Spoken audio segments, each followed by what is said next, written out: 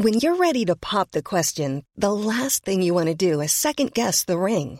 At BlueNile.com, you can design a one-of-a-kind ring with the ease and convenience of shopping online. Choose your diamond and setting. When you find the one, you'll get it delivered right to your door. Go to BlueNile.com and use promo code LISTEN to get $50 off your purchase of $500 or more. That's code LISTEN at BlueNile.com for $50 off your purchase.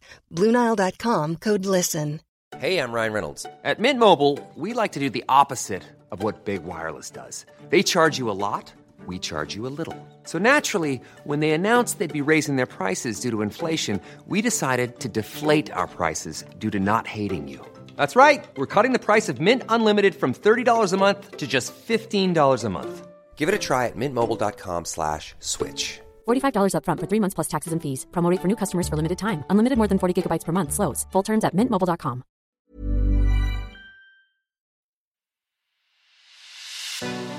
It's The Ancients on History Hit.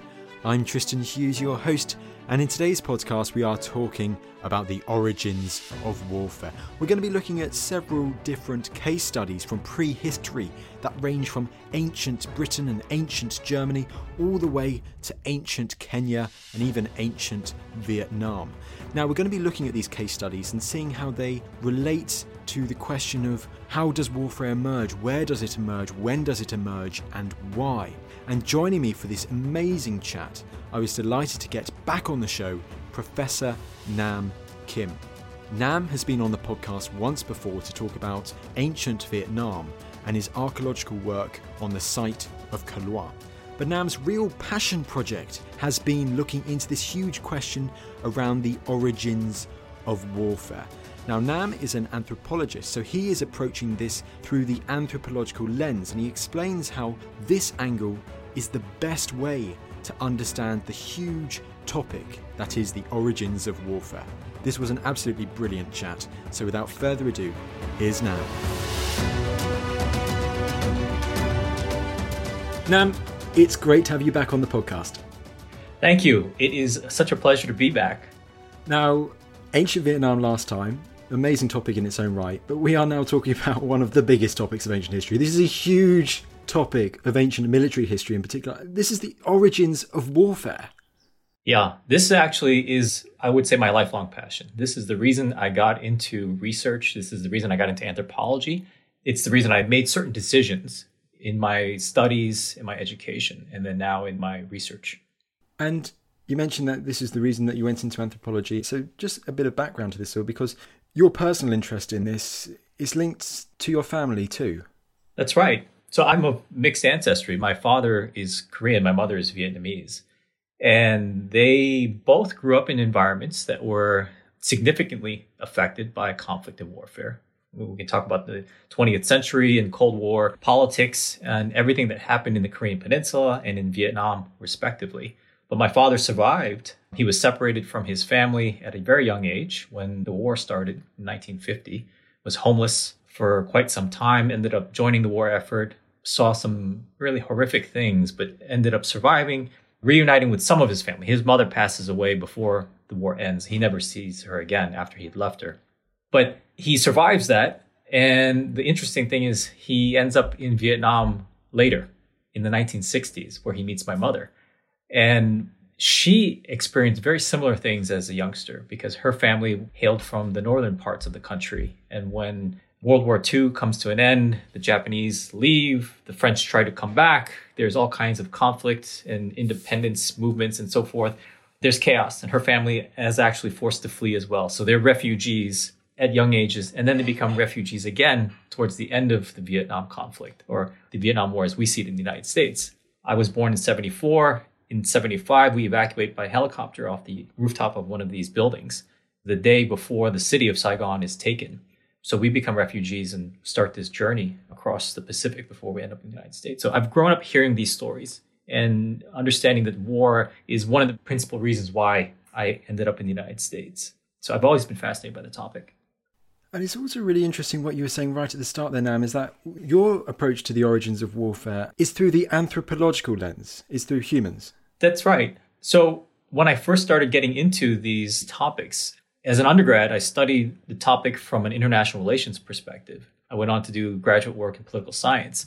And through that particular lens, war is viewed in a more contemporary setting. And it's also viewed in the modern nation state setting, which is a very different level of analysis when you think about it. I started to get interested in other aspects, other reasons why people fight, cultural reasons, maybe biological reasons. And it's because of that deeper dive into the topic that I got introduced into anthropology. And eventually I was given a sales pitch by my PhD supervisor, who was an archaeologist by the name of Lawrence Keeley, who said, if you really want to understand the phenomenon and how it starts and how it evolves over time and how it's related to humanity, archaeology is the way to go. You have to start in the deeper past. You have to look at the material record. And that's the only way to truly begin to understand the underpinnings of the behavior and of the phenomenon. It feels like such a daunting topic to really, especially when you're starting looking at this stuff, to really dive into, because it's a big area, a big word in the meaning of it. If we look on the definitions first of all, before we're looking at some case studies for warfare, Nam, it sounds like a simple question, but it's so much more complex. How does one define war? That's the big question, isn't it? For me, when I started looking at it from these other subfields or subdisciplines, one thing that struck me was the definition of war involving states. That's in a more historically recent or modern context. I think when we think about the earlier context, when we think about the origins, we know that for the majority of our species history, we didn't live in urbanized state-level settings. We didn't live in so-called civilizations. And if we want to understand whether or not war existed in various forms, maybe rudimentary forms, we have to look at those kinds of settings, those cultural settings. And so the definition of war has to begin to change. It has to become more inclusive. For me, when I look at some political scientists and their views on war, I've heard arguments that you don't see war unless you have a minimum number of fatalities, battle fatalities, like 1,000. Then that conflict qualifies as war. When I am faced with those kinds of definitions, I think, well, that just discounts all kinds of possibilities. It restricts our database. It restricts our ability to compare and contrast culturally, different settings temporally, and across space and time. So for me, a more productive, perhaps anthropological perspective would be conflict between groups of people, inter-community kinds of conflict or violence. That kind of perspective, I think, is more productive if we're trying to answer the question about origins. And so with that in mind, especially when we're diving into prehistory, before the written records, when our archaeological record is more limited than we have, let's say, in ancient history with the Greeks and Romans, etc., how do archaeologists go about recognizing signs of warfare in these prehistoric communities? Very creatively. So actually, this is something that in a recent publication, my colleague and I, Dr. Mark Kissel, who's at Appalachian State University in North Carolina, we just put out a book a couple of years ago on what we call emergent warfare. And this is the kind of publication that we wish we had when we started getting into this topic, because it gives a kind of holistic anthropological perspective. And what's important about this holistic approach is that you have a series of data sets, subfields that you can rely upon to reconstruct these past behaviors. For the archaeologist, there are various analogies we can use. From, for example, if you look at ethnographic research on smaller scale non-state societies, it gives you some ideas as a starting point. It's challenging. You can't project one-to-one and say, this is exactly how we behave, exactly how our societies were structured and how we lived. But at the same time, it gives you clues to try to interpret lifeways, interpret artifacts and structures and architecture and so forth. But that gets at the archaeological part of this. And that is, there are various markers, material signatures. The obvious ones would be trauma on skeletal remains, for instance, the presence of defensive architecture, fortification features, the presence of specialized kinds of implements, what we might consider weapons, armor, shields, things that wouldn't be ambiguous in terms of function. So not used for woodworking, not used for farming or hunting of animals, but more specifically for hurting other people. And then you have things like iconographic depictions and more subtle clues too, such as the presence of buffer zones or refuges. Now, in and of themselves, these pieces of evidence don't suggest warfare. They suggest something. But when you start to combine pieces, the circumstantial evidence builds and you have a stronger case in which you can infer that some kind of warfare is of concern or is happening. Now, if we go on to a few case studies then to really try and dive into these origins of warfare, you mentioned there fortifications, which brings me on to the first real case study, as it were. It's a name that has been mentioned on the podcast before as a possible place for the origins of warfare, Jericho, as this city-state. Now, what's the whole argument around Jericho and the origins of warfare? So Jericho is interesting because we've known about the site for quite some time. And there are certain architectural features about the site that have led to debates about function. So the walls that come up at Jericho, as well as a feature known as the tower. For some people, when they look at this, and they look at this time period of when it comes about, this is sort of the beginning of the Holocene. We're looking at sometime around 8000 BC. Some people look at the walls and the tower and say, well, the functions could have been something like flood control. It could have been something astronomical. Could have been other kinds of non-military functions. Then you have others who say, well, actually, we suspect that there would have been military functions. There would have been military utility for those features. We're all looking at the same architecture. We're all looking at the same pieces of evidence, but we have very different interpretations. Some of that might have to do with how we view the data. Some of it might have to do with our own preconceived notions about what could be happening at that point in time. And it operates as a sort of litmus test because it tells you some people have arguments or believe that warfare is relatively recent in terms of its emergence. When I say recent, this is from an archaeologist's perspective, right? So not in terms of centuries old, but recent here meaning maybe the mid-Holocene. Maybe warfare only comes about when we have so-called civilizations or states, when we have people putting down roots and investing into big plots of territory, reluctant to move away, starting to farm and so forth. And all of a sudden now, warfare becomes part of our social calculations.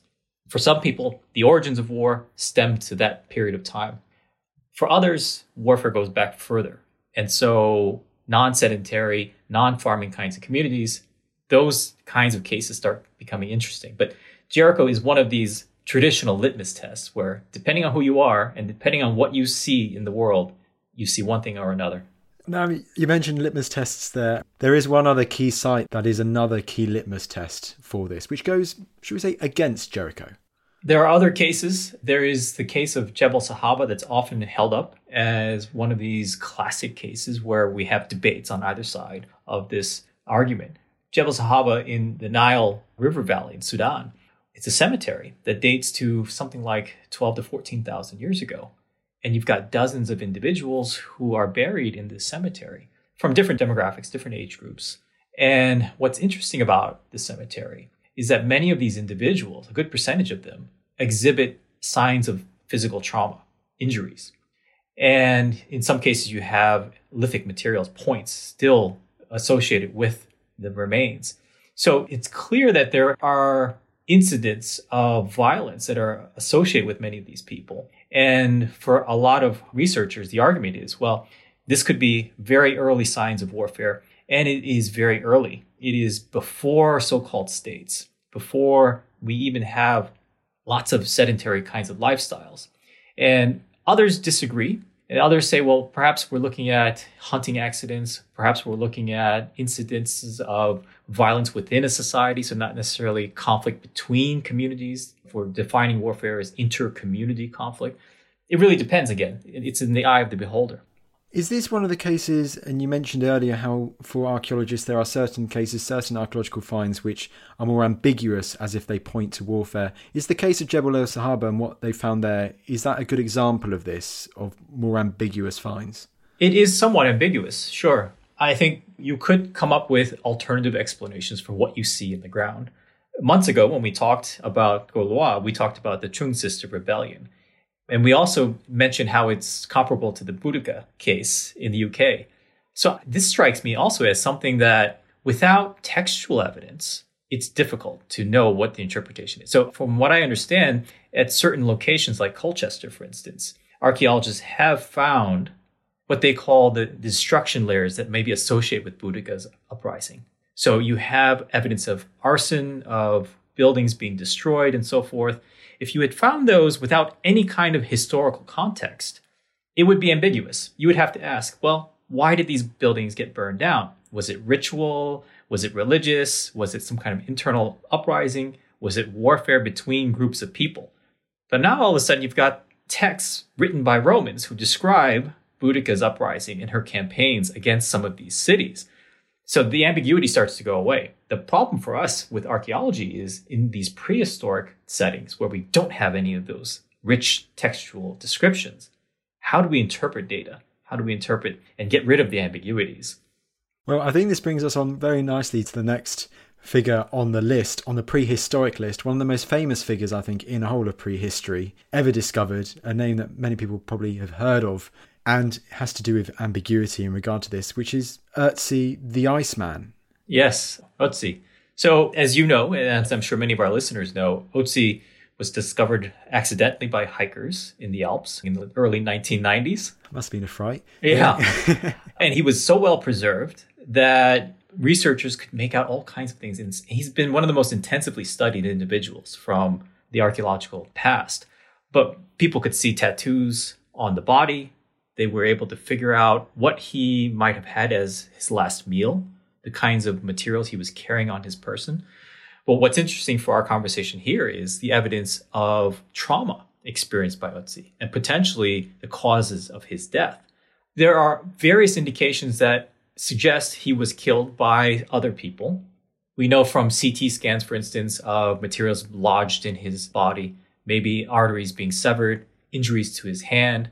So the suggestion that he died because of violent injury inflicted by someone else, those indications are very strong.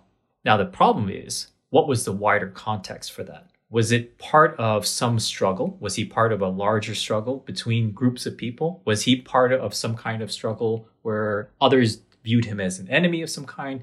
That's a cultural, social context that we are lacking. There are clues. From what I understand, there have been studies showing the remains or residues of blood from different individuals associated with him. So maybe he had others involved in that set of events. It's unclear. But what we can say is homicide, most likely, but warfare, ambiguous. Ambiguous indeed. And just to get my dates right with all of this now, in regards to Ötzi, when Ötzi is alive, around that time, are we talking about a time where the nearby communities, that part of the world, there weren't any states? That's my impression. So we're looking at about 5,000 years ago in Europe. And at that point in time, we have civilizations that are emerging in other parts of the world, Mesopotamia and in Egypt, and then further to the east. My impression is for that part of the world in Europe, we don't have anything on that kind of scale. So this is a different environment. So this is a key point here. Even though Ötzi dates to, let's say, later than the erection of the walls at Jericho, and the evidence is ambiguous for warfare, a key thing here is that even if it is ambiguous, if this was warfare, this is warfare coming from a place which predates the emergence of the state. That's right. And there are other cases in Europe, too, that show us two different perspectives, if you will. Let's go on to those cases now. What are those cases? So ironically enough, they're both from the modern-day country of Germany, but they date to different time periods. The more recent case is at the Talents River Valley. So here, this is the Bronze Age of the region, and we're looking at something like 1200 BC, where also in the 1990s, there were chance finds. Things started to come up out of the riverbed, right next to the river. We had the remains of people, the remains of horses, and all kinds of artifacts. When people started to study this, they realized that many of these individuals appear to have been young males who had artifacts that appear to have been weapons, specialized equipment associated with them. And the suspicion is that something may have happened here.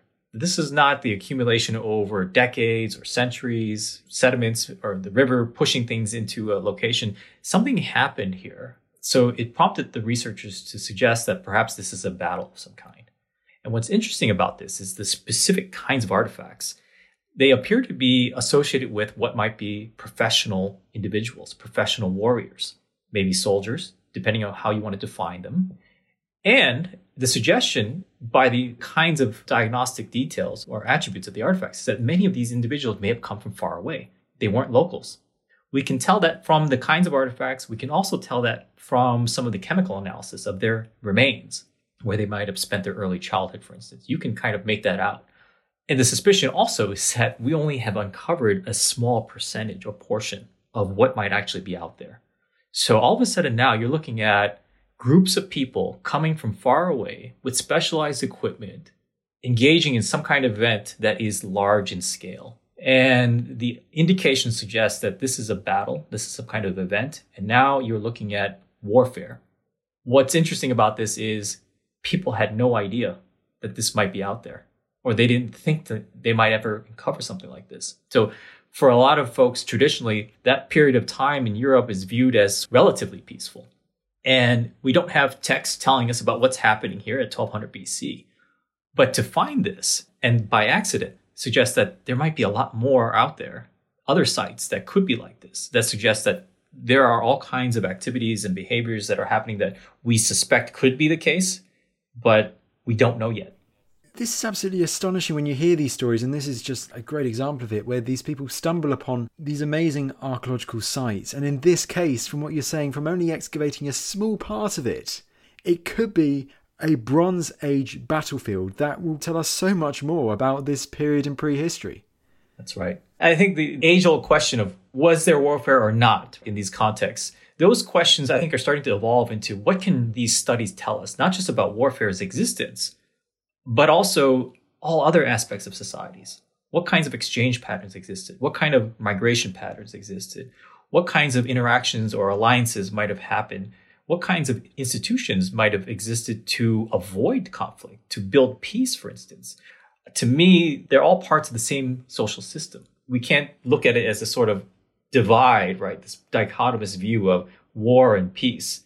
They're all parts of social relationships. The bodies that have been uncovered in this possible Bronze Age battlefield, do they reveal any marks of combat? They do. In fact, there's evidence of trauma on many of these individuals. And in some cases, the trauma, the impacts match with some of the kinds of implements that would have been used as weapons. In some places, we also see lithic materials, points still embedded in the bone.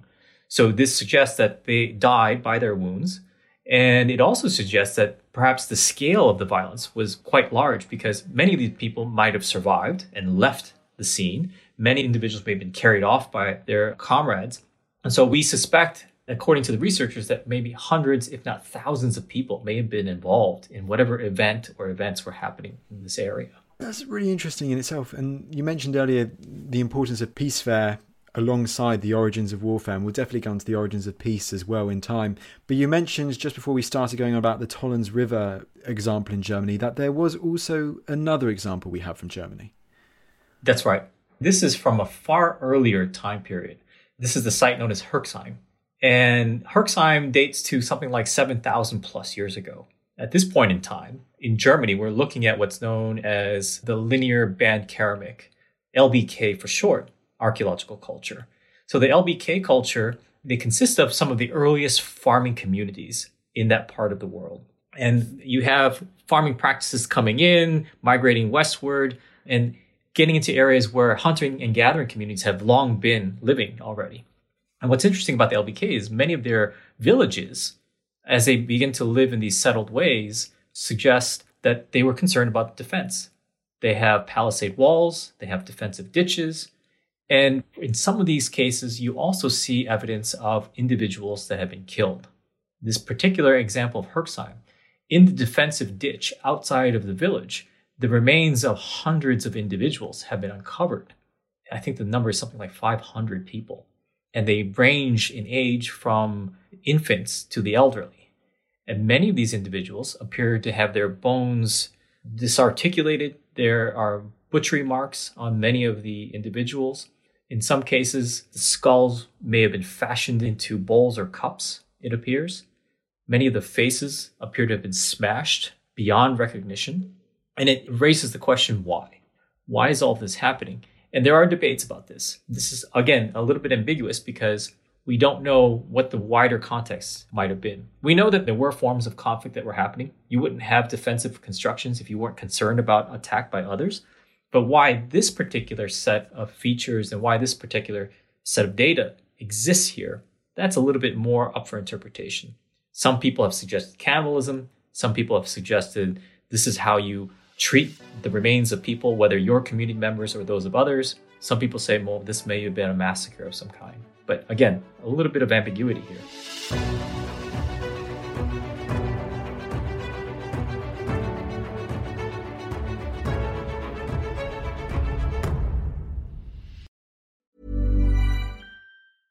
This is Paige, the co-host of Giggly Squad, and I want to tell you about a company that I've been loving, Olive & June. Olive & June gives you everything that you need for a salon-quality manicure in one box. And if you break it down, it really comes out to $2 a manicure, which is absolutely insane. It's also so easy to get salon-worthy nails at home with Olive & June. The difference between how your nails used to look when you did them yourself and now with the Mani system is a complete game changer. The best thing about Olive & June, too, is it's a quick dry. Dries in about 1 minute, lasts for 5 days, and full coverage in up to 1 to 2 coats. Visit oliveandjune.com/perfectmani20 for 20% off your first system. That's oliveandjune.com/perfectmani20 for 20% off your first system.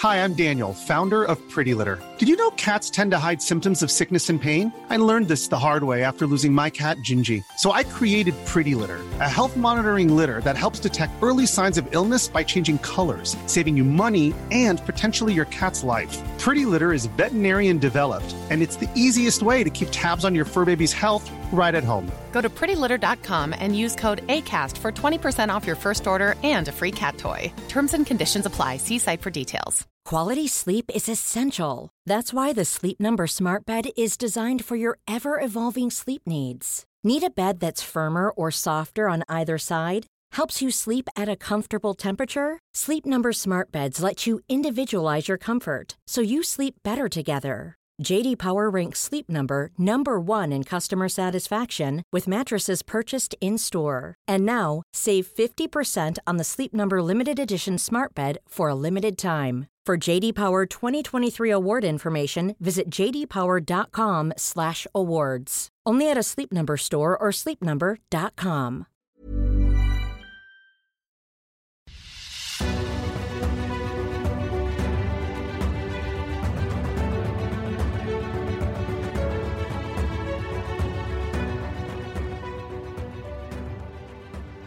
I know there's a little bit of ambiguity in these cases, but I mean, compared to the Ötzi case, Nam, this archaeological evidence that we have surviving, it does really seem to suggest that it is possible that there was warfare before the state. Absolutely. The ambiguity notwithstanding, the presence of weapons in LBK civilization or culture in general, the presence of defensive architecture, the cases like Herxheim and others where we do see less ambiguous evidence of potential massacre happening, a destruction of villages. All of that points to the likelihood that warfare is a part of interactions between communities. Which begs the big question then, if warfare doesn't emerge with the state, with Jericho and the like, how far back can we go? We start to get into more speculative realms, but there are pieces of evidence that are very, very intriguing. Very recently, in another part of the world, there was a case study from Kenya. This is a site known as Nadaruk. And this particular site dates to about 10,000 years ago. And here, along the banks of what might have been a lagoon, the remains of dozens of people, something like 30 folks, were found recently. And many of the skeletal remains show signs of trauma. They likely died by violence. Some of the individuals still have points embedded within them, obsidian points. Some have blunt force trauma as cause of death. Some appear to have been bound. There is one individual who was likely a pregnant woman in later stages of pregnancy, appeared to have her hands and feet perhaps bound. They were placed into the ground or left in the ground in ways that don't correspond to how people normally treated their dead. And so the suspicion here is that they were violently killed by another group of people, probably a larger group that outnumbered them. And some of the artifacts suggest that the other group of people may have come from somewhere non-local because of the kinds of artifacts that were here. So the researchers suggest that potentially two groups of people met maybe by chance, maybe this was premeditated, but that the attackers were carrying implements that were not normally used for hunting or for fishing. They were carrying clubs and other kinds of blunt force trauma equipment from somewhere else, and they encountered this group. And so you have the remains of whatever happened here. And what's interesting about this is well before sedentary, farming, urbanized civilizations. Well before. We're talking about the beginnings of the Holocene. And this is a very recent discovery. It has really transformed the debate and led us to think about other possibilities. For those that suggest that warfare is older than states, this comes as no surprise. And we, myself included, would expect that other chance finds like this will come up in the future. This is not a one-time unique occurrence. It is really interesting how we've just gone from a case study in Germany, which seems to affirm it, but then we've gone to one in Kenya, which is said is many thousands of years older than that one in Germany. But as you say, it's linking the dots, as it were, isn't it? It's slowly perhaps debunking this argument of the state. That's right. I think that there's enough evidence, compelling evidence, to suggest that warfare, at least forms of it, existed well before the state. Now, we can split hairs here and talk about what to use as a definition for war. Obviously, 21st century war is different than 15th century versus warfare from 2,000 or 10,000 years ago, right? But in terms of technologies, they might be different. In terms of scale, they might be different. But in terms of why people fight, the motivations, there are links between humans even further back in time. Absolutely. Let's go on to that now, because this is quite fun seeing how far back it could really go with our next case study, because this is a cave site in Spain, which dates back, and correct me if I'm wrong, hundreds of thousands of years. Yes, 800,000 years ago, right? So it's staggering to think about. But this particular case is interesting. We're looking at the Grandalina cave site in the Atapuerca Mountains in Spain. And the site is associated with a lineage of our ancestry, our hominin ancestry. So Homo antecessor, which is viewed as a sort of earlier ancestor to Neanderthals or to modern humans. There are debates about this. I won't get into the specifics, but we're looking at 800,000 years ago. And in this particular context, you have individuals whose remains appear to have been butchered. The remains are mixed in with the remains of prey animals that have also been butchered. And so the suggestion that the researchers put out there is that you have folks who may have been cannibalized. They were treated in the same way that prey animals were treated. And if you accept that interpretation, this may be one of the earliest instances of what they consider culinary cannibalism. So not cannibalism because you're starving or something like that, but something related to a culinary practice.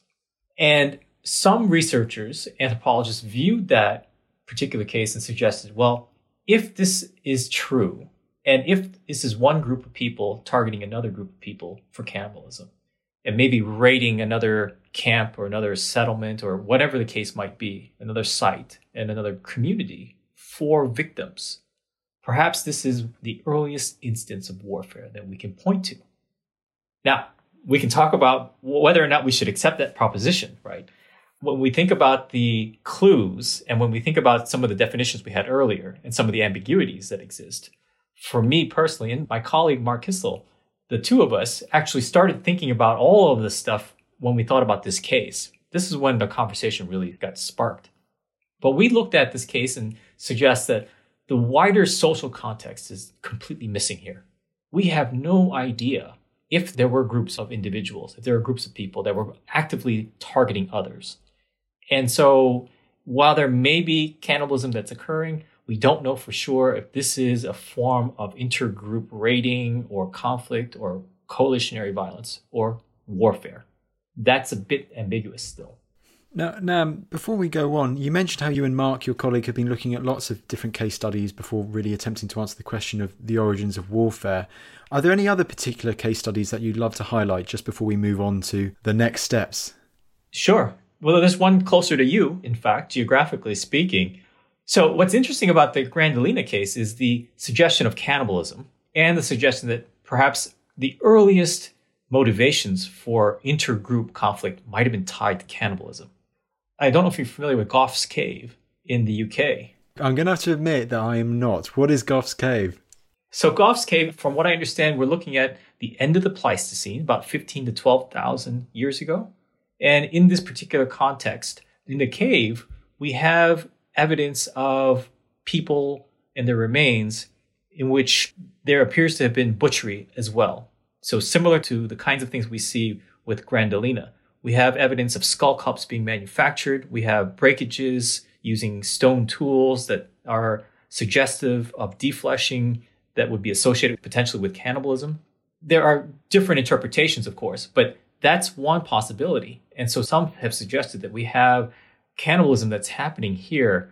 And in fact, this is a pattern we see not just here, but in other areas of Western Europe at around this time. And then we can rewind the clock going back. There are cases with Neanderthals, for instance, in other parts of Western Europe going back tens of thousands of years, also suggestive of cannibalistic activities. So I'm not saying that cannibalism equals warfare, but some people make the argument that those kinds of behaviors may sometimes be connected. And if that's the case, there's another strand of evidence suggesting possible warfare happening in different kinds of cultural contexts. And this gets at the power of anthropology, because now we're looking at various forms of circumstantial evidence. So not only do we look at the archaeological evidence, but we can also look at analogies, right? When we get into the earlier parts of human history or hominin history, many researchers will use comparisons with living primates to give us clues about behavior. And that gets us into primatology. It gets us into specifically chimpanzee behavior. Absolutely. I mean, for people looking at it that way, can this give us an insight into the origins of warfare among humans? I think it can give us some insights. If you're familiar with the film, Stanley Kubrick's film 2001, Space Odyssey, there's that opening sequence that's just captivating, right? You have our ancestors, our hominin ancestors, engaging in activities, and violence ensues. And I think it ends with one of the individuals holding up a bone that was wielded as a weapon. This is from the 1960s, but this view comes from anthropological studies as well that suggested that our earliest past were bloody in this sort of Hobbesian sense. And for quite some time, people were wondering, well, does the evidence suggest that? And some folks would say, well, if you look at chimpanzee behavior, so Jane Goodall, one of the famous primatologists, observed in the 1970s chimpanzee behavior in which males would participate in violence, in intergroup violence. And in some cases, even more recent studies have shown this. Groups of males will go out in single file and patrol their boundaries. And when they come across a neighboring chimpanzee, they might attack. And they participate in this kind of lethal raiding. And some researchers have pointed out that there are very few species in the world that participate in this kind of behavior, chimpanzees and humans. You have lethal group violence between other species as well, lions, hyenas, and so forth. But in particular, chimpanzees stand out. And this has led some to argue that maybe there is an evolutionary adaptation here. Maybe there's a biological predisposition for violence. And maybe our last common ancestor with chimpanzees 5+ million years ago behaved in much a similar way. So it's interesting. So it could be possibly inherent in early humans. That's what some suggest. I don't subscribe to that view. To me, the picture is a bit more complicated than that. When I think about warfare, when I think about intergroup violence, chimpanzee behavior could give us some clues and insights, but I also would argue humans fight for so many different reasons. It's sort of staggering to consider all the possibilities. There are a couple of anecdotes that come to mind. I don't know if you're familiar with the story of Hiro Onoda. This is an individual who was in World War II. To make a long story short, he was stationed in the Philippines. And after World War II ends, he didn't know it ended. His commanding officer had left, and the last order he was given was, do not surrender, keep fighting. And he continued. Even after the war ended, he fought and he survived using guerrilla tactics, raiding farms and so forth for decades, until the 1970s, I believe. And that's when he was discovered, and his commanding officer actually came back, was asked to come back and help bring him back, and told him, you are relieved. You don't need to keep fighting. The war is over. He said he kept doing it because he would have been ashamed to disobey the order and to give up the cause. And this, to me, encapsulates the human elements, the cultural elements of warfare. We put meaning and symbols and all kinds of things into our practices, whether it has to do with warfare or some other kinds of activities. That's very different than what we see elsewhere in the animal natural world. Does this really emphasize, Nam, why you believe looking at the origins of warfare, when we're tackling this huge question, where does warfare really begin, why it seems so important, so crucial to approach this question, this whole topic, through the anthropological lens? I think it is important. I think when we think about the question of how old is war or when does war begin, that was something that preoccupied many people for so long. And I wonder if maybe the more accurate or appropriate question is not when did war begin, but when did we become human? When did we begin to think and behave in ways that allowed us to become very, very creative, very symbolic in our behaviors, how to think in very complex ways?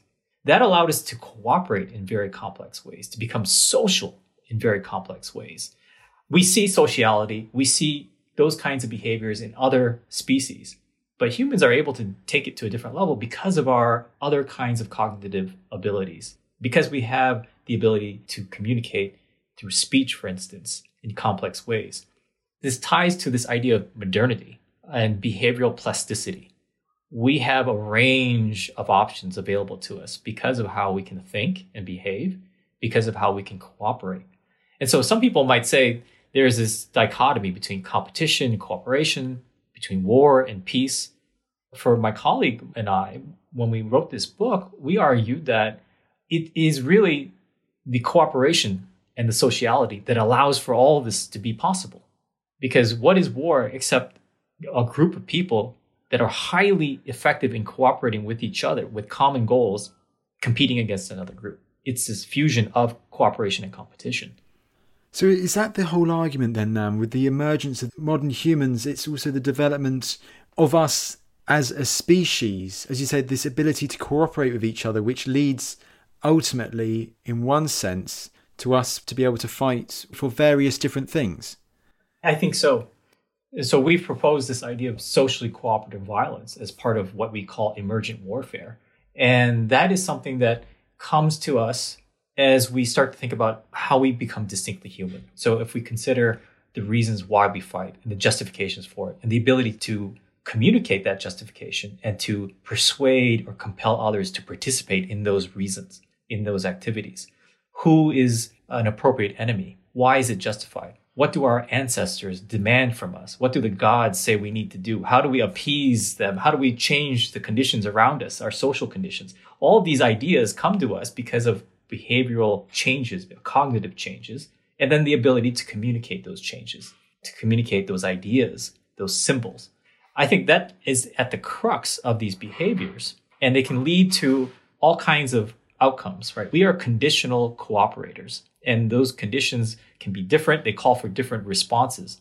But in the end, they can lead to quite peaceful outcomes or quite violent ones. So we're talking about the origins of warfare with the emergence of modernity in humans, but also at a similar time, it's not just warfare. We also see, thanks to our amazing cognitive ability that we have, we can also pursue alleys of peace. That's right. And I'm not denying the ability to see groups and to compete and to cooperate in other species. I just think that humans can take it to a completely different level.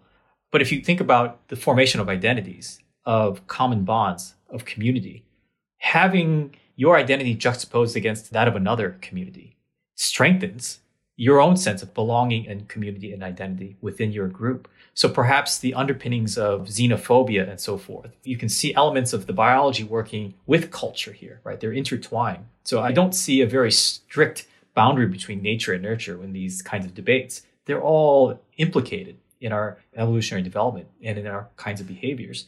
But if you're thinking about principles like esprit de corps or altruism, we start to value our own forms of bonds and identity. And oftentimes they're strengthened when there is a juxtaposition, where there is an other or an outside group. So in a way, becoming ultra-social fostered these kinds of perspectives, helping us to bond together internally, but also helping us to view others as maybe not even human. That may be at the crux of the dehumanization of outsiders. And that makes it much more permissible to engage in violence. It is really interesting, and you mentioned how humans fight for so many different things, and you also mentioned earlier that Kenya case study, those communities who seem to come to blows. It is remarkable how you have this strong sense of cooperation among one community to fight together, against another community, but vice versa, perhaps that community has a strong sense to fight together with them against the other community. It is really interesting how that behaviour could, if you're looking at it through the anthropological lens, date back to the earliest anatomically modern humans. Yeah. Once we get into the Pleistocene in the paleoanthropological record, it is very fragmentary. It is difficult to be able to come up with very concrete kinds of interpretations and conclusions. That being said, my suspicion is that all of this didn't emerge overnight, right? This is a series of gradual developments, different pieces coming into the picture that lead to changes in behavior, changes in how we organize ourselves, how we communicate, how we cooperate. There was a time where archaeologists argued that there was this, what's known as the Upper Paleolithic Revolution. So all of a sudden now, modern behavior comes about through an explosion of changes. And the reason they argued this was the case was because you could look at something like cave art from Europe, dating to about 30 to 40,000 years ago, and the very sophisticated forms of expression that are reflected in that artwork. I'm thinking of Chauvet Cave, Lascaux, and others, for example. And so for the longest time, people argued, well, that's the birth of this modern behavior, modern cognition. Now we know, based on more recent finds, that there's cave art in other parts of the world that are just as old. Thinking, for example, of recent finds in Indonesia. Sulawesi. That's right. Absolutely. So when you are faced with that kind of evidence, you have to question this idea of the Upper Paleolithic Revolution. Is that time period, is the explosion really accurate? And is that geographic locus really accurate? And then you start to see other parts of the world, in Africa, for instance, where you have evidence of etchings of potential art that might be occurring at 70,000 years ago in Blombos Cave, for instance, on pieces of red ochre. The kinds of changes in artifacts that might be coming about as well, microliths, other kinds of artifacts, bows and arrows, stone-tipped spears, fire-hardened spears, fish hooks, all of this suggesting creative thought, creative thinking, pre-planning on scales that were radically different from the earlier ancestors. And because these are from all over in different parts of the world in different time periods, it paints this picture of gradual change. And so the behaviors follow along, the cultures follow along. They're hand in hand, these changes, the biological and the cultural changes. And so elements of violence and violent organization could be coming along hand in hand with those changes, larger cultural repertoire. And so then, to wrap it all off then, you've explained it brilliantly over the last 40, 50 minutes or so now, but through your lens and through all that you've argued today, do you really have a concrete explanation for how we can therefore define warfare and where we can say it roughly begins? I know it begins gradually. These are huge questions, but any answer, let me know. Well, we can offer some speculative answers for now. I would characterize these as placeholder arguments. There's evidence that's likely to come about in the next year, the next decade, that maybe completely upend whatever I say here. But I think our best guess, at least for my colleague and I, right now is with the fossil record, with the artifacts that we can see, with modern behavioral plasticity, something like 200,000 to 300,000 years ago. So instead of 50,000 years ago, we're now talking hundreds of thousands of years ago. That's when we start to see these very complex forms of behavior and cooperation and cognition. And so if you were to ask me about the origins of war, I would say the capacity for warfare exists as early as that. Now, whether or not it's frequent, whether or not the conditions lead to those outcomes occasionally or frequently, no one can say. But the capacity, I suspect, would have stemmed from that point in time. There might have been other forms of group violence that existed prior to that. But when we're talking about forms of human warfare, in the ways in which I've described here today, I would say the origins are in that X marks the spot, right? Something like 200,000 to 300,000 years ago. And as you say, it's really exciting that we'll probably have finds coming out of the ground in the years to come, which might confirm it, might throw some stuff on the pile. But as you said, with that find in Kenya very recently too, very exciting for the future. And I also would want to end with a more positive note. Some might say, well, if you can see evidence of warfare going back that far, it just reinforces the notion that it is intimately tied to our origins, to our behavior. Maybe it's an evolutionary driver, an adaptation. We have a propensity for violence. Going back to an earlier point, I don't believe that. I believe that what it does illustrate is we have a propensity to cooperate in very effective ways, sometimes for one purpose or another, but we manufacture those reasons. We're very social beings. We strive to cooperate, but we cooperate conditionally depending on the kinds of environmental conditions around us, as well as the kinds of social conditions around us. What those conditions call for will dictate the responses we have and how we choose to react. So the ultimate message here is that we have choices. We cooperate based on conditions. And so when we think about peace, for instance, I don't see peace as the absence of war. Peace is something that we manufacture, we actively maintain and cultivate. It involves institutions and decisions and practices. And this is part of the exciting work that my colleague and I are embarking upon now. This sort of sequel to the Emergent Warfare book is the flip side of that. So if we don't see warfare as a natural state, but as something that emerges as an outcome, peacefare is the flip side of that. What can we see in the archaeological record that shows us when elements of peacefare and peacemaking begin to emerge as well? Now, it is absolutely extraordinary looking throughout human history. Yes, perhaps to the extent and the reasons that certain communities go to war, but also in ancient history, in more modern history, the huge extents people go to avoid war, to maintain peace, ceremonies, etc., these links. That's right. And we can see elements of this in the natural world. There are different practices or different behaviors where animals will try to avoid conflict or maybe settle things in a way that avoids bloodshed. Again, we take those kinds of behaviors and we expand them on a completely different level. So it makes me wonder about some of our institutions that have come up in the course of human history. Marriage, for instance.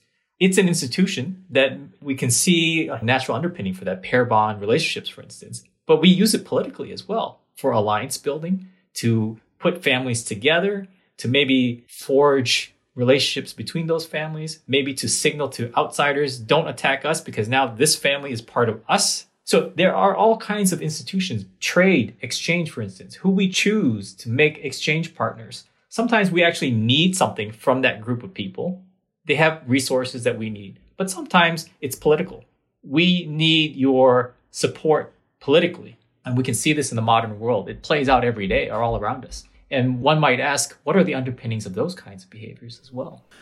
All amazing questions, Deep, very thoughtful questions to end this on, Nam. That was fantastic. And just before we finish this, your book that you've done on this groundbreaking topic is called? Emergent Warfare in Our Evolutionary Past. And you also mentioned that doing a sequel too. We are engaged in research that we hope will result in a sequel to that, yes. Fantastic. Nam, thanks so much for coming back on the show. Always a pleasure to see you. Thank you. It's always a pleasure to join, and I look forward to future conversations.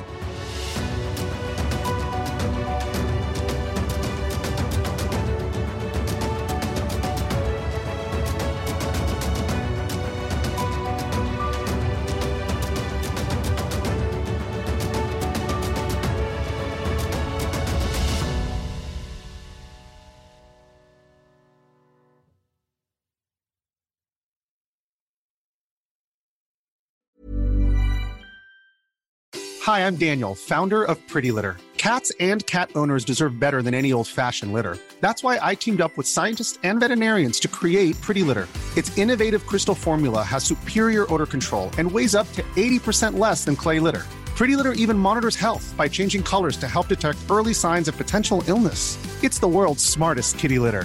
Go to prettylitter.com and use code ACAST for 20% off your first order and a free cat toy. Terms and conditions apply. See site for details.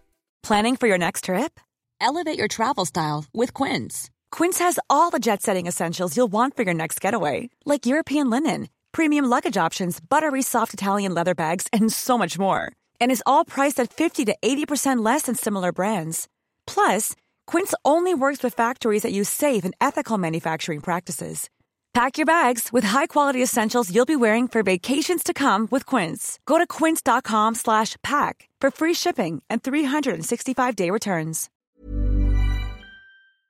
Thank you for listening to this episode of The Ancients. Please follow this show wherever you get your podcasts. It really helps us and you'll be doing us a big favour. Don't forget, you can also listen to all of these podcasts ad-free and watch hundreds of documentaries when you subscribe at historyhit.com/subscribe. As a special gift, you can also get your first 3 months for just £1 a month when you use code ANCIENTS at checkout.